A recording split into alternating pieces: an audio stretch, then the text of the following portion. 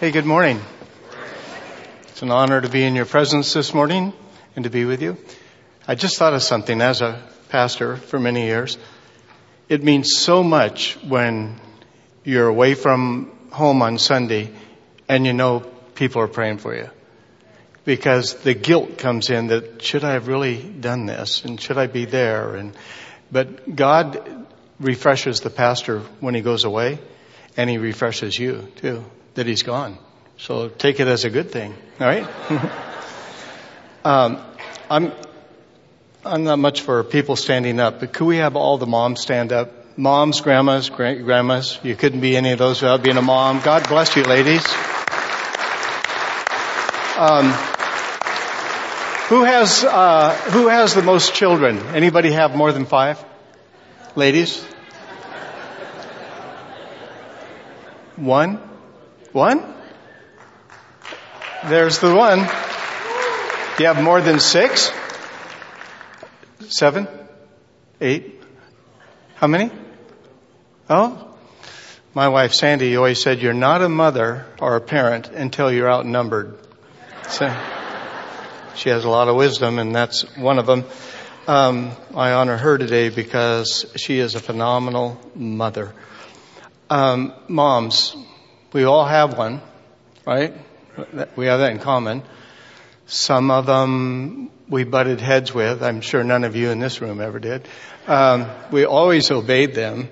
I was raised by a single mom, so I know the pressures of being a mom just by watching her really work hard. She was very proud she wouldn't take any government assistance, but I think at her peak when I was a sophomore in high school, she was making $50 a week. So we learned how to pinch the penny so Abe Lincoln's eyes would cross, and how to stretch the dollar so George's head would spin around. And, after I entered into the ministry, I was able to look at things completely differently in life. And one of them was any grudges or disappointments I could have had blaming my mother for. But it was a joy that she came to the Lord at 60 years old, and the odds were totally against her. She was raised by a single mom. Her dad died when she was 4. He was a minister. And she didn't want to be a Christian girl when she became a teenager. And I think she left home at 17. And my grandma was a very strong Christian and a tremendous gifted intercessory prayer person. In fact, a lady I was preaching back in the 70s in Palm Springs, she came up to me, and I was probably 32 or 30, somewhere around there. She was in her 80s, and she said, "Are you from Portland, Oregon?" And I said, "Yes, I am." "Did you have a grandmother that lived by the University of Oregon in Eugene?" And I said, "Yes, I do." He said, "Ella, my grandmother, was one of my best friends. We went to church together." And I said, "That's wonderful." And said, I went every Wednesday to her house. She had a women's prayer meeting to pray for the pastor and for the University of Oregon and everything going on in Eugene. And your grandmother could pray the shingles off of a house. I could just see them going. So we leave a heritage, and many times, even when we're older, we still misunderstand what our mind tells us was history. And I'd like you to just be free to let all that go today, because there are no perfect moms. There are no perfect dads. But yet, when we are wanting something that doesn't come out that way, we can hold bitterness or anger, and they're just people, and they're our mom. And so I'd like you to turn with me this morning to the book of Genesis, where Mom started and where she came, chapter 3 of the book of Genesis.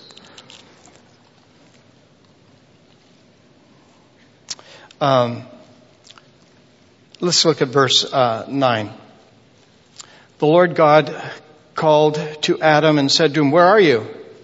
So he said, "I heard your voice in the garden, and I was afraid, because I was naked and I hid myself." Chuck Smith used to say that "where are you" from God wasn't the voice of an arresting police officer. It was the voice of a broken-hearted father. "Where are you?" And he said, "Who told you you were naked? Have you eaten from the tree of which I commanded you that you should not eat?" The man said, the woman who you gave to be with me, she gave me of the tree and I ate. The Lord God said to the woman, what is this that you have done? Now he knows these are rhetorical questions in a way. He wants to make sure we know what it is we've done. The woman said, well, the serpent deceived me and I ate. And in the last times, Jesus, Matthew 24, said, let no man deceive you. So the Lord God said to the serpent, because you have done this, you are cursed more than all cattle, more than every beast of the field. On your belly you shall go and shall eat dust all the days of your life. And I'll put enmity between you and the woman, and between your seed, the devil, and her seed, the woman, and the children she'd bear. He shall bruise your head, and you shall bruise his heel. And of course we can see the picture of Jesus being introduced to us there. To the woman he said, I will greatly multiply your sorrow and your conception, your childbearing. In pain you shall bring forth children. Your desire shall be for your husband, not for somebody else, and he shall rule over you. And then to Adam he said, because you have heeded the voice of your wife, you've eaten from the tree of which I commanded you, saying you shall not eat of it.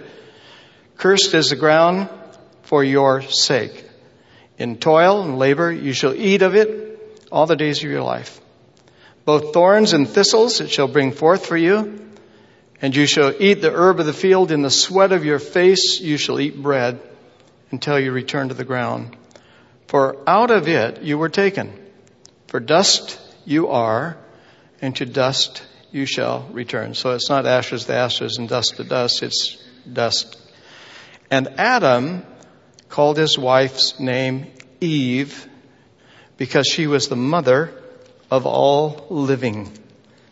You know, it raises an interesting thought. Adam named woman. God didn't. And it's interesting that there was already an existing vocabulary, even though he was alone. And God gave him the right to name all the animals. So we know this vocabulary is pretty broad when you stop and think of it, and you go from A to Z, from aardvark to zebra. He thought out all those names. And he is creative. Can you imagine coming up with duck-billed platypus? I mean, he came up with that name.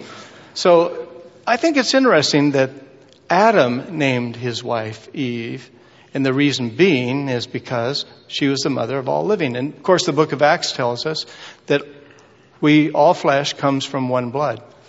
So we can go back all the way to Eve as the first mother and see that God was always working. And there's new vocabulary probably that came when sin came, but it is interesting. There are some changes to what makes you a mother is that you had a child, either adopted or your birth child. Either way, you're a mother. It doesn't make you inferior or less of a mother because you couldn't have babies or your husband couldn't and you adopted. A mother is a mother, and we all need them. And we need them to know God because we know nothing about God. And just as Charlie was saying those things about next Sunday, it's wicked. It's perversion that the state of California is trying to put on all kids. And Christian parents cannot excuse their children from this new law. So this is a direct hit against mothers and fathers. The authority you have really doesn't mean anything to the people that are in charge. So you may want to stand while you can still stand.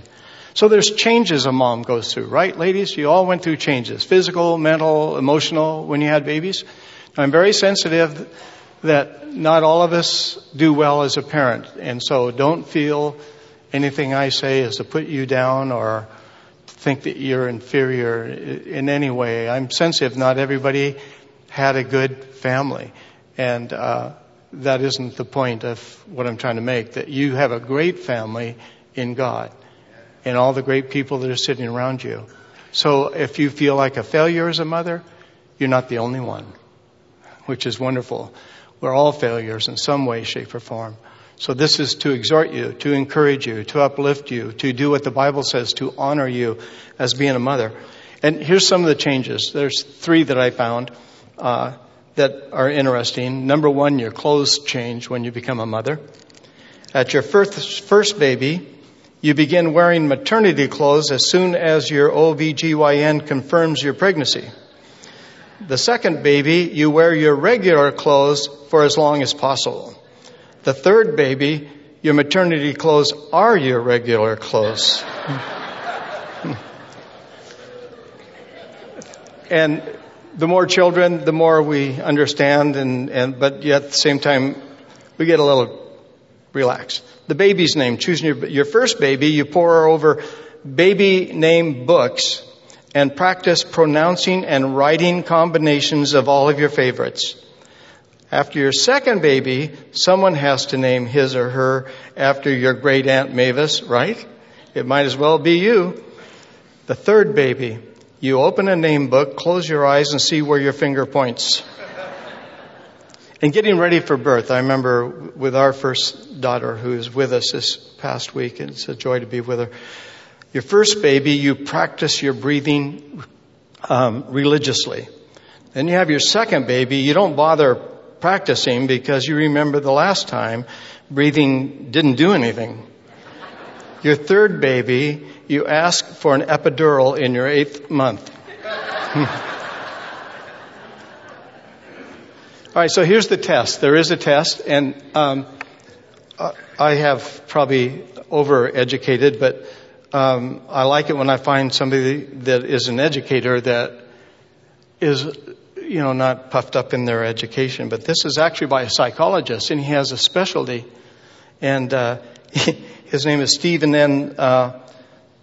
Sutanoff. He's a PhD, and his expertise is mirthologist and clinical psychologist. He sees that happiness, like the Bible says, that laughter is a medicine to our bones, goes all the way to our marrow. So I thought this is kind of interesting. This guy came up with about 6 things that you can take as a test to see if you're truly a mom.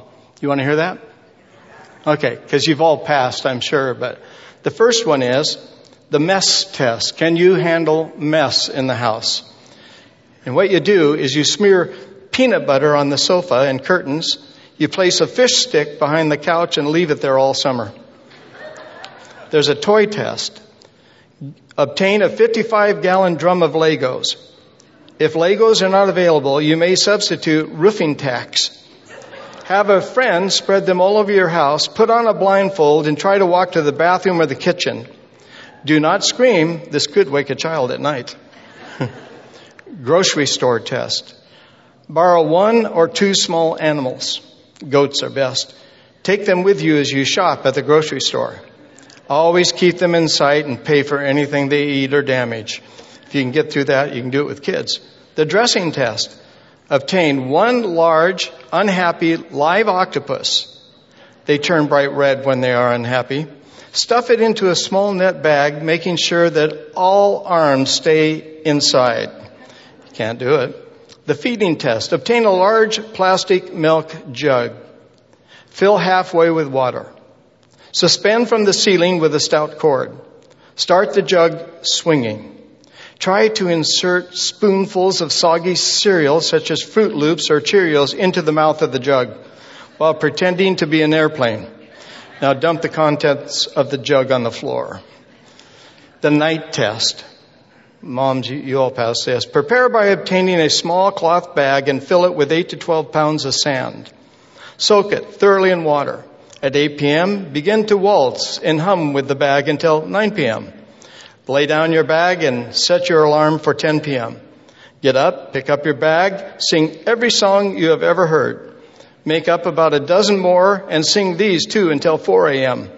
Set the alarm for 5 a.m. Get up, make breakfast. Keep this up for 5 years and look cheerful. Okay.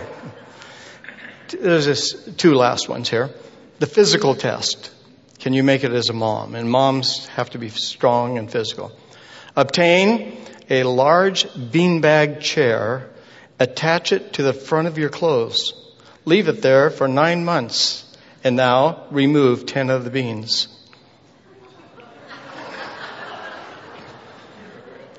Final assignment to pass the test in being a mother. Find a couple who already have a small child. Lecture them on how they can improve their discipline, their patience, their tolerance, toilet training, and child's table manners. Suggest many ways they can improve. Emphasize to them that they should never allow their children to run wild. Enjoy this experience. It'll be the last time you'll ever have all the answers. So we know it's not easy being a mom, don't we all? But the rewards of seeing the kids grow up, hopefully, and become somebody. I think it's great that God allowed her husband to call her Eve, mother of all living. He saw that about her. Honor, the Bible says. And so we'd like to look at that, and then we shall move along. Exodus chapter 20, if you would, please. Exodus chapter 20, of course, this is the portion of Scripture that gives us the 10 Commandments. Not the 10 suggestions, but 10 Commandments.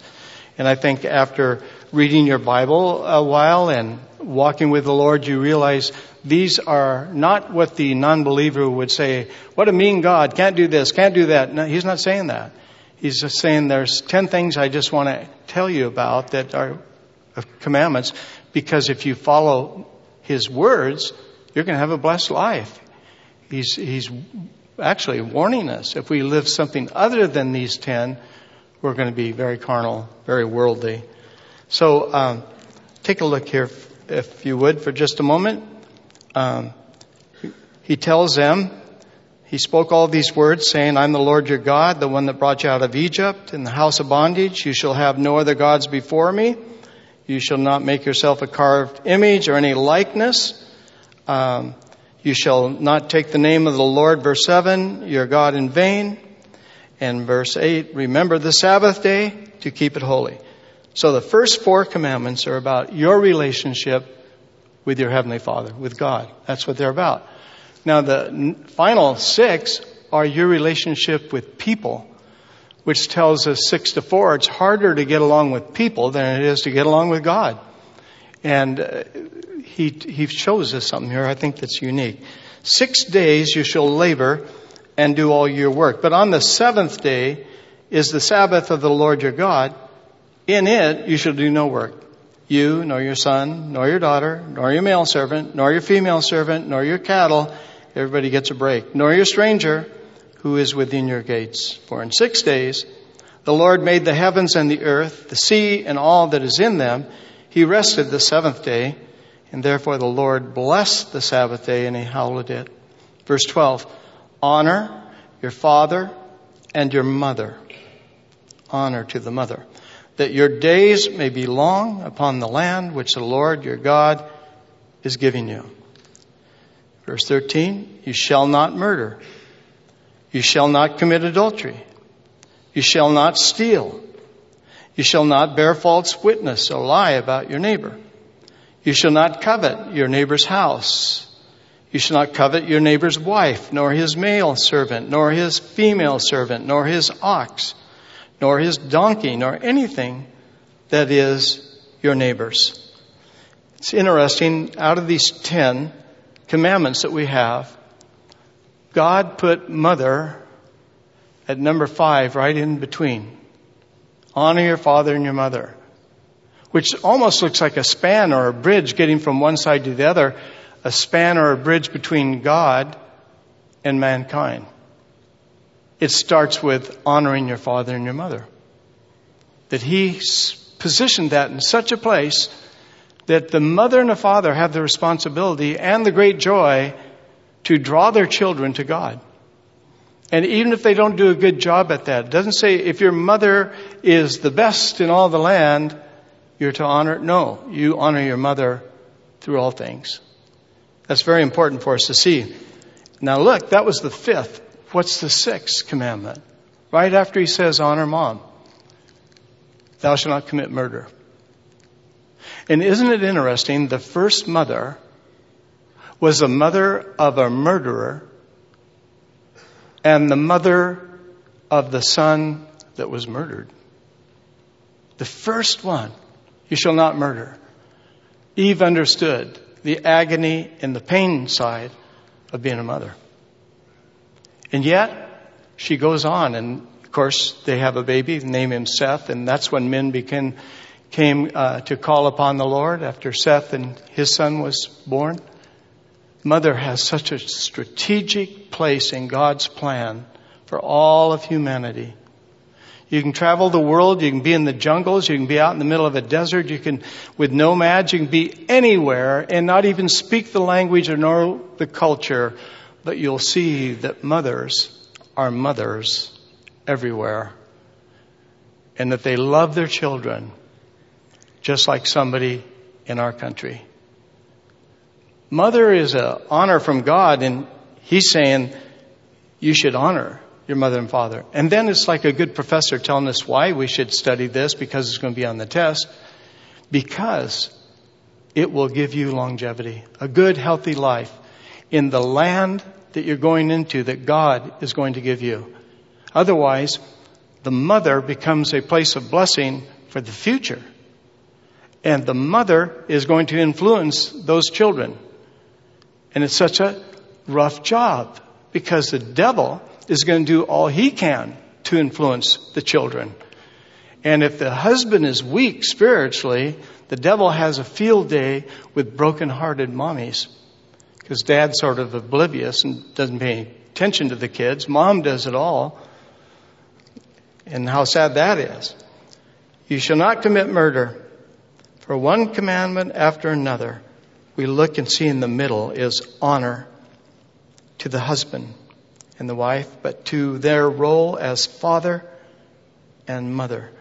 Imagine the impact on the heart of Eve to have her two boys in such a situation. And God marked him. Cain sent him out to the land of Nod. And mankind nodded out from that time on. And every government, city hall, county supervisors, military otherwise, was set up without God in mind. Because east of Eden was wickedness. And it's not that they were poor or lived in a ghetto like one of our top 1 or 2 cities in America, like let's take Chicago, that at one point over 940 murders, that's 3 a day basically, in the city of Chicago. To have 500 or 600, fairly normal in the city of Chicago. No, they didn't live in a ghetto. They weren't deprived of extra cash or air conditioning or heating or new clothes. They were in utopia. They were living in the Garden of Eden. They had everything. And that shows that sin is at the top and the bottom of the feeding chain. And that's why I find it very hard to believe that we're going to get off this planet and go to Mars. Because why would we go to Mars when we can't even handle our own planet? It doesn't make sense. And what do they think is going to happen on those planets in long winters? And alcoholism, abuse of the medicine cabinet. What about that? Anger, splitting out over a card game, and one of the astronauts kills another astronaut. It's only going to repeat itself. And without mom being a good guide, I think that's a lot of points against us as a child growing up to be the adults we are today. But having a mother that honors God is going to be blessed by Him to bless your life. And I am sure that in an audience this size, there were many mothers that have gone to heaven that we really don't know how much they sacrificed for us and just took the hits because they didn't want you to know how horrible your dad was or what the situation was. They protected us from a lot. Honor your mother and your father. Reader's Digest had a contest for people to write in about Mother's Day, and there are several very, very short stories that were cute, but also remind us about what it is to be a mother, but to be a child that looks back and honors even into our old age. This was by Beth, can't pronounce her last name, Kalamazoo Township in Michigan, where we have a church planted there. Coming home from work one day, I found my mom dancing to Robert Palmer's Addicted to Love. That's the title of the song, if you remember it. I watched, enthralled, as she moved and sang along, her hips twisting to the beat, a big smile plastered on her face. It had been a long while since I'd seen her dance, so this display of pure joy was infectious. She died unexpectedly in her sleep just a few weeks later. I have many memories of her that I'll always cherish, but none quite as happy and carefree as her dance that day. It's definitely the simple things. Thanks, Robert Palmer. And so there are things that we can look back and we can cherish. This is from Andrea Cortines from El Paso. 35 years ago, moms make hard choices. 35 years ago when my mom was 22, she became a widow and a mother within the same month. That's interesting for a 22-year-old to handle. The life she had imagined was stolen in a heartbeat. She tried to move on, but she was lost. She gave me to my father's family to be raised in the United States. Obviously, probably came from Juarez. Some call her weak. Others call her selfish. I could be mad or bitter. Instead, I'm grateful for the life I have and to a mother who sacrificed our relationship to give me a chance at a better life. She is courageous. She's my mother. I mean, that hits home. I know my mom had to give up my youngest brother, 3 years younger than me. I didn't even know he was alive until just a few years ago. And she had to give up my older brother to my grandma and my 1 year apart brother to foster care. And I had a lot of bitterness when I was able to go back. But you know what? The story says it for a lot of us. Our mothers made a choice really for our good. There's no reason to hang on to bitterness, is there?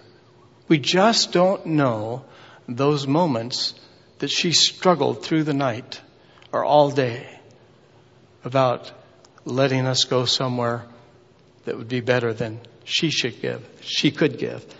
Katina Brown from West Monroe, Louisiana, from the redneck guys back there in Monroe, the Robinson family. I was chosen to be your mama. You know, kids have so many questions. I was chosen to be your mama. I tell my 4-year-old daughter as my younger boys pull at my clothes. The younger boys. And she's 4. She looks at me tearfully and asks, quote, "Why couldn't I grow in your tummy like my brothers?" Well, I tell her, choking back my own tears, the doctor said I couldn't grow a baby in my tummy. So your daddy and I decided to adopt a baby. And that baby was you. I hold my breath. I wait for a more difficult question. And she says, "Mama, can I have some ice cream?" "Yes," I say, thankful for her innocence. Memories.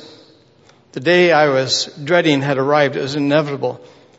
I had seen it coming, but chosen to ignore it for as long as possible. My very capable, intelligent mom had started forgiving to pay her bills. It was time to take over her finances. And as I looked through her wallet, I made a remarkable discovery. Tucked away in a tiny compartment were 4 Mother's Day poems that I had written for her in the 1960s in her wallet. She had saved and cherished those simple gifts for 50 years. What a surprise. That's another thing. Some moms aren't able to express how much they love you. It's just how they were. But this reminds us that we really don't know what's hidden away in their heart. That they know how they really feel. This last one, my 6-year-old son, Nicholas, sat in the grocery cart as I perused the canned vegetables. How about this one, Mommy? He asked, and he handed me a can of asparagus. I love asparagus, I told him. Asparagus is my favorite vegetable, but it's just too expensive. I put the can back on the shelf. 3 months later, I opened a crudely wrapped present from under the Christmas tree. It was a can of asparagus. Nicholas beamed in delight as he explained how he had saved his pennies to buy me the best Christmas gift I'd ever receive. Those are the unspeakable things. Those are the real things that you and I have dealt with. It's not some, litmus test that everything has to be perfect and everything has to be right. No, Adam started out and said, your name is Eve. You're the mother of all living. It's all going to start from you. God has a plan for us. And they both started from that perfect utopia, understanding the power of sin and how it separates them from God the Father, the creator of heaven and earth. What a joy it must have been to have walked with him in the cool of the day, which seemed to be a normal phrase that God would show up probably before supper. Just fellowship with him. And how much you and your family are missing if you don't walk with him. Now you know you're not the only mother that's not perfect. Eve, the mother of all living, was not perfect. There are no perfect people. Jesus said, in this world you shall have persecution. Yes, by being a Jewish person, we know that never before has it been this, even Adolf Hitler days, has it been this bad, especially in the United States. The hate crimes against Jews and anti-Semitic crimes last year rose a total of 60% around the world. 60%. And you know where, of all places, the highest of that 60% was? It was 25% in that country alone. And that was the United States of America, turning against the Jewish people, whom God told Abraham, I will bless those that bless you, and I will also curse those who curse you. We're almost as a people at a place that there's no reason for us to be around anymore as a nation. When we turn against his people, the wrath of God, the judgment will come. And yet, this administration has done more than most, if not all, administrations towards God's children and God's people. So moms, you have a lot of roles. I think it started out as daughter, granddaughter. Then you became a sister. And then you became a girlfriend. And then you became a wife. And then you became a mother. You have a lot of titles and a lot of roles. You're a niece, a granddaughter. But this one is the one that says, honor your mother and your father. Honor them. You'll have long life. And here is a woman that watched her son murder her other son. And the heartache must have been so deep because she realized she's the one that bit into the fruit that Satan had lured her into. And her son, and this is where you can't second guess, what if? Don't live in the land of ifs and maybes. You'll get all tangled up there. What if? What if? But I'm sure she did. What if I had not? What if? What if I had urged Cain to love his brother? What if I had urged him to not be jealous that he had to get his living sacrifice from his brother? If I had... No. The past is the past. And St. Paul says, forgetting the things that are behind, we press towards that mark and that high calling that's found in Jesus Christ. We go forward. What ifs? Don't destroy your life with what ifs. You're not a perfect person. And imperfect people make imperfect decisions and say imperfect words and commit imperfect acts. Doesn't give us an excuse or a reason or the right to glorify our imperfection through sin.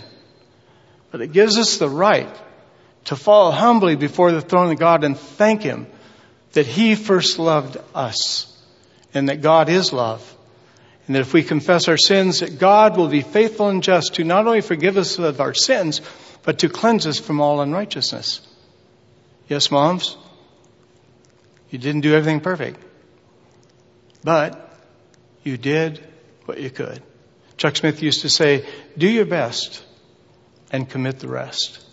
Boy, how many hundreds of times I've pulled on that one. You aren't perfect, so you're not going to do perfect or be perfect. But do your best and commit the rest to God and let Him bless. Let Him restore the years the cankerworm or the locust has eaten. Let God's forgiveness, God's mercy that endures forever, be a huge part of your vocabulary. That you now start speaking words of wisdom that have come from your relationship with God. It's never too late to say son, daughter, or kids, plural. Forgive me, I made some mistakes when you were teenagers. Never too late to say, I'm sorry. Never. And if God hears it, He knows. And that's what's so very important. That your relationship with God as mother permeates the home with love. Mothers teach their children in the home. And from that honored father and mother comes the power to not commit number 6, 7, 8, 9, or 10. Honoring your mother is right smack dab in the middle of the 10 commandments. Remember, Cain and Abel were not raised in a blighted community. They lived in the Garden of Eden. And as we know the scripture from Colossians that Jesus is the image of the invisible God, we realize that moms are sort of like that. They're everywhere. They know everything. We can't sneak around them. They can tell when we're lying or cheating or we've done something wrong. But Jesus is the visible image of the invisible God. And mom, what an honor to be a visible image to your younger children and even your older of Jesus and His Word and His love. Perfect love casts out all fear. And many times instability in the home brings fear to the hearts of the boys and girls. They don't know where their next meal is going to come from. They don't know if dad's going to come home drunk and slap them again and hit mom. So when mom has a relationship with God, she now bridges and helps those children come over to the spiritual side.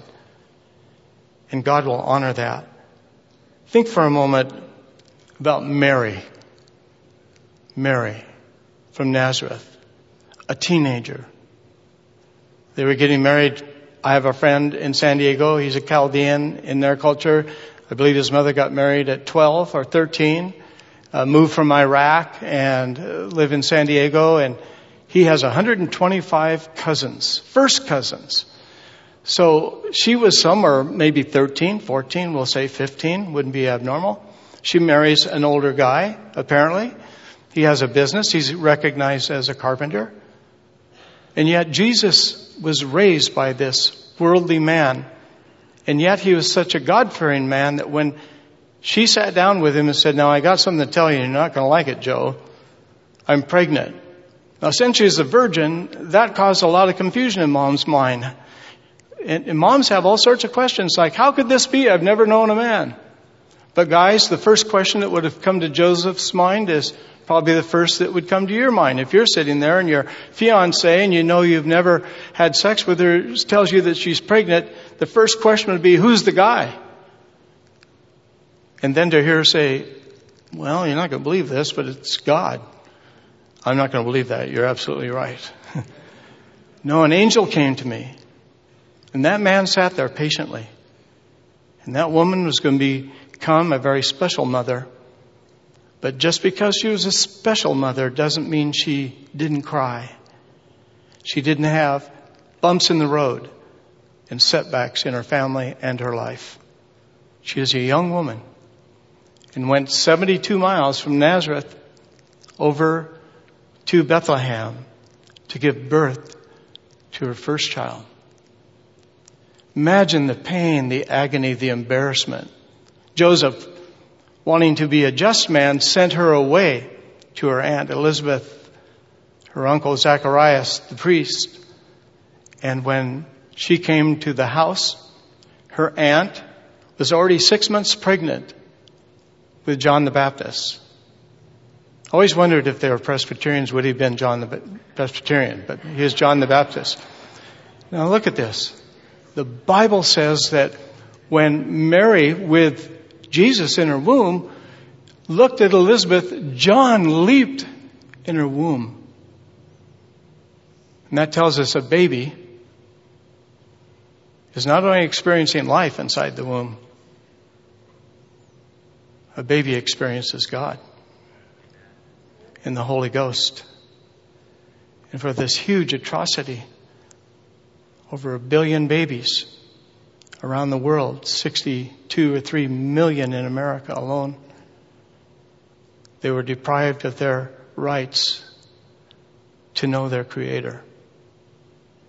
Think of Mary. Sometimes we think we have life difficult, and we do. But just think a moment, moms. Just think of this life, just scriptural life. We learn there's a amazement about being a mother. There are lots of quotes that moms have, don't they? Better watch it, you'll poke your eye out with that stick. We had so many things moms said to us, you know. Hey, you two are going to keep on fighting and kill each other. Go outside. I just cleaned the carpets. You know, all these crazy things are going. Imagine Humpty Dumpty's mom. Humpty, I told you over and over again, do not sit on that wall. But would you listen? No. Moms always saying pretty much the same thing, because life, in closing, is found with the help of mom. Luke chapter 2. And then we'll go home. The second chapter of Luke. I'm sure we all know this chapter. It's a wonderful chapter to explain about Jesus to little ones. I'd like you to listen to this for just a moment. It came to pass in those days that a decree went out from Caesar Augustus, and all the world should be registered. And this census first took place while Quirinius was governor of Syria. So all went to be registered, everyone to his own city. Joseph also went up from Galilee out of the city of Nazareth into Judea to the city of David, which is called Bethlehem, because he was of the house and the lineage of David, to be registered with Mary, his betrothed wife, who was pregnant. She was with child. So it was that while they were there, the days were completed for her to be delivered, and she brought forth her firstborn son and wrapped him in swaddling clothes and laid him in a manger, because there was no room for them in the inn. Interesting how a government edict and taxation brought her to the place that the prophet said the Messiah would be born. Now there was in the same country shepherds living out in the field, keeping watch over their flock by night. And behold, the angel of the Lord stood before him, and the glory of God shone round about him. They're greatly afraid, and the angel said to them, do not be afraid, because I bring you good tidings of great joy, which will be to all people. For there is born to you this day the city of David, a Savior, who is Christ the Lord. And this will be a sign to you. You'll find a baby wrapped in swaddling clothes, lying in a manger. And suddenly there was with the angel a multitude of heavenly hosts praising God. Glory to God in the highest, and on earth peace, goodwill towards men. So it was when the angels had gone away into heaven that the shepherds said to one another, let us go to Bethlehem. And they go and they find Mary. And then they return in verse 20. And after 8 days were completed, the circumcision of the child, his name was called Jesus, the name given by the angel before he was conceived. And when the days of purification, according to the law of Moses, was completed, They brought him to Jerusalem to present him to the Lord, as it is written. Here's a godly family. As it is written in the law of the Lord, every male who opens the womb shall be called holy to the Lord, and to offer a sacrifice according to what is said in the law of the Lord, a pair of turtle doves or 2 young pigeons. In the offerings, that's the least you could give. It shows how poor Mary was and Joseph. A couple of birds is all. They can't give a goat. They can't give a ram. They can't give a heifer. They can't give a lamb. They can give 2 pigeons that aren't worth anything. That's how poor Mary and Joseph were. And yet we see no complaint or desire to get divorced because there's not enough money in the bank with these 2. But they were more concerned about God. And behold, there was a man in Jerusalem whose name was Simeon. This man was just. He was devout, waiting for the consolation of Israel, and the Holy Spirit was upon him. And it had been revealed to him by the Holy Spirit that he would not see death before he had seen the Lord's Christ. So he came by the Spirit into the temple. And when the parents brought in the child Jesus to do for him according to the custom of the law, he took him up in his arms and blessed God, saying, Lord, now you are letting your servant depart in peace according to your word. For my eyes have seen your salvation, which you have prepared before the face of all people, a light to bring revelation to the Gentiles and the glory of your people Israel. And Joseph and his mother marveled at those things which were spoken of Jesus. Marveled. Then Simeon blessed them and said to Mary, his mother, behold, this child is destined for the fall and the rising of many in Israel, and for a sign which will be spoken against.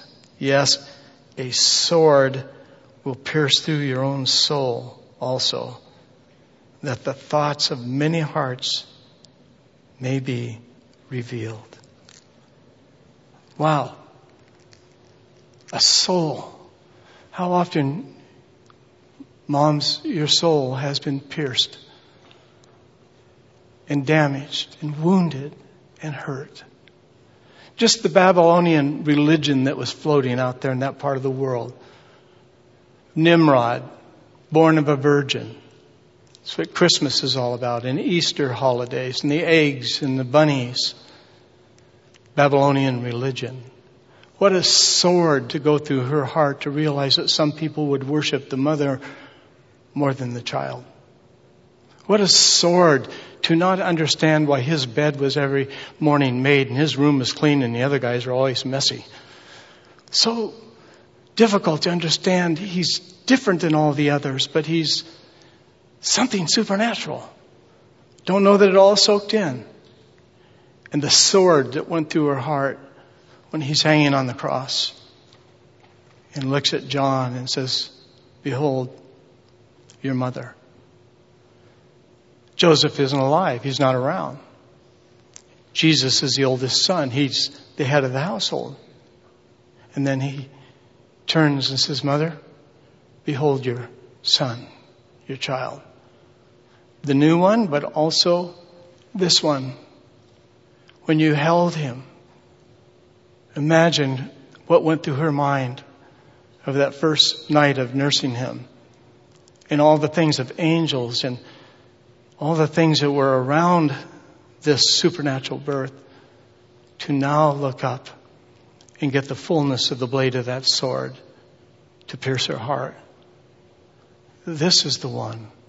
It's going to be for the pulling down and the rising up of many in Israel. This one will be really misunderstood. So moms, you've never had to explain to your husband how you got pregnant before you actually had a honeymoon.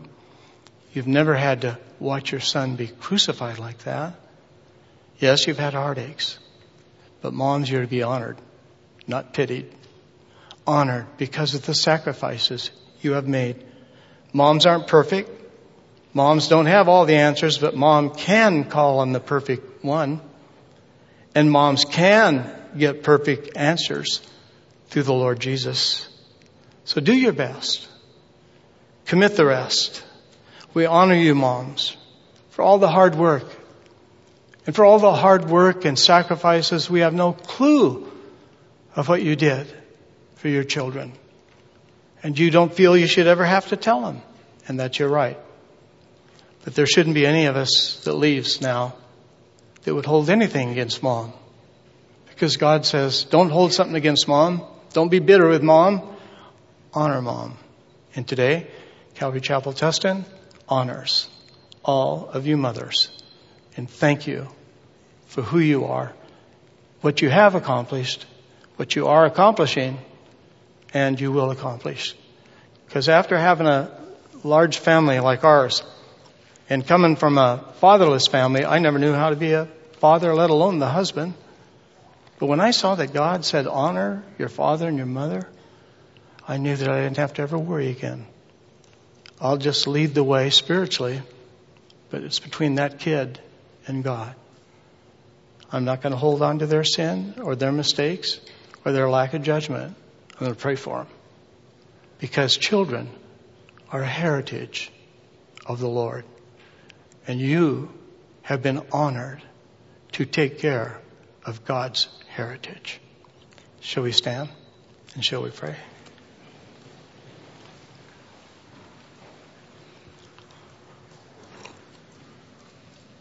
Dear God, we want to thank you this morning for your love for us. Thank you for the honor to be a parent. Would your hand come upon the hearts of every one of these women and let them sense your honor and your blessings. And Lord, move upon the kids, no matter how old they are today, 90 years old or 9 years old. Let them call and say, I love you, Mom. I hope to see more of you and to be with you. Honor. And that honor, when the home is honored, God blesses a country. But when the home is shattered, the blessings are kept back. Bless these moms. In the name of Jesus, we pray. Amen. In leaving, a number of years ago, AT&T did research. They found out that the number one day for telephone calls, long distance, across our country was Mother's Day. Got more phone calls on Mother's Day than any other day, and I think it still holds true today. But there's an interesting one that counteracts that in a way. The most phone calls on Father's Day, AT&T has the most collect calls on Father's Day. Interesting, huh? So moms, be blessed in Jesus' name.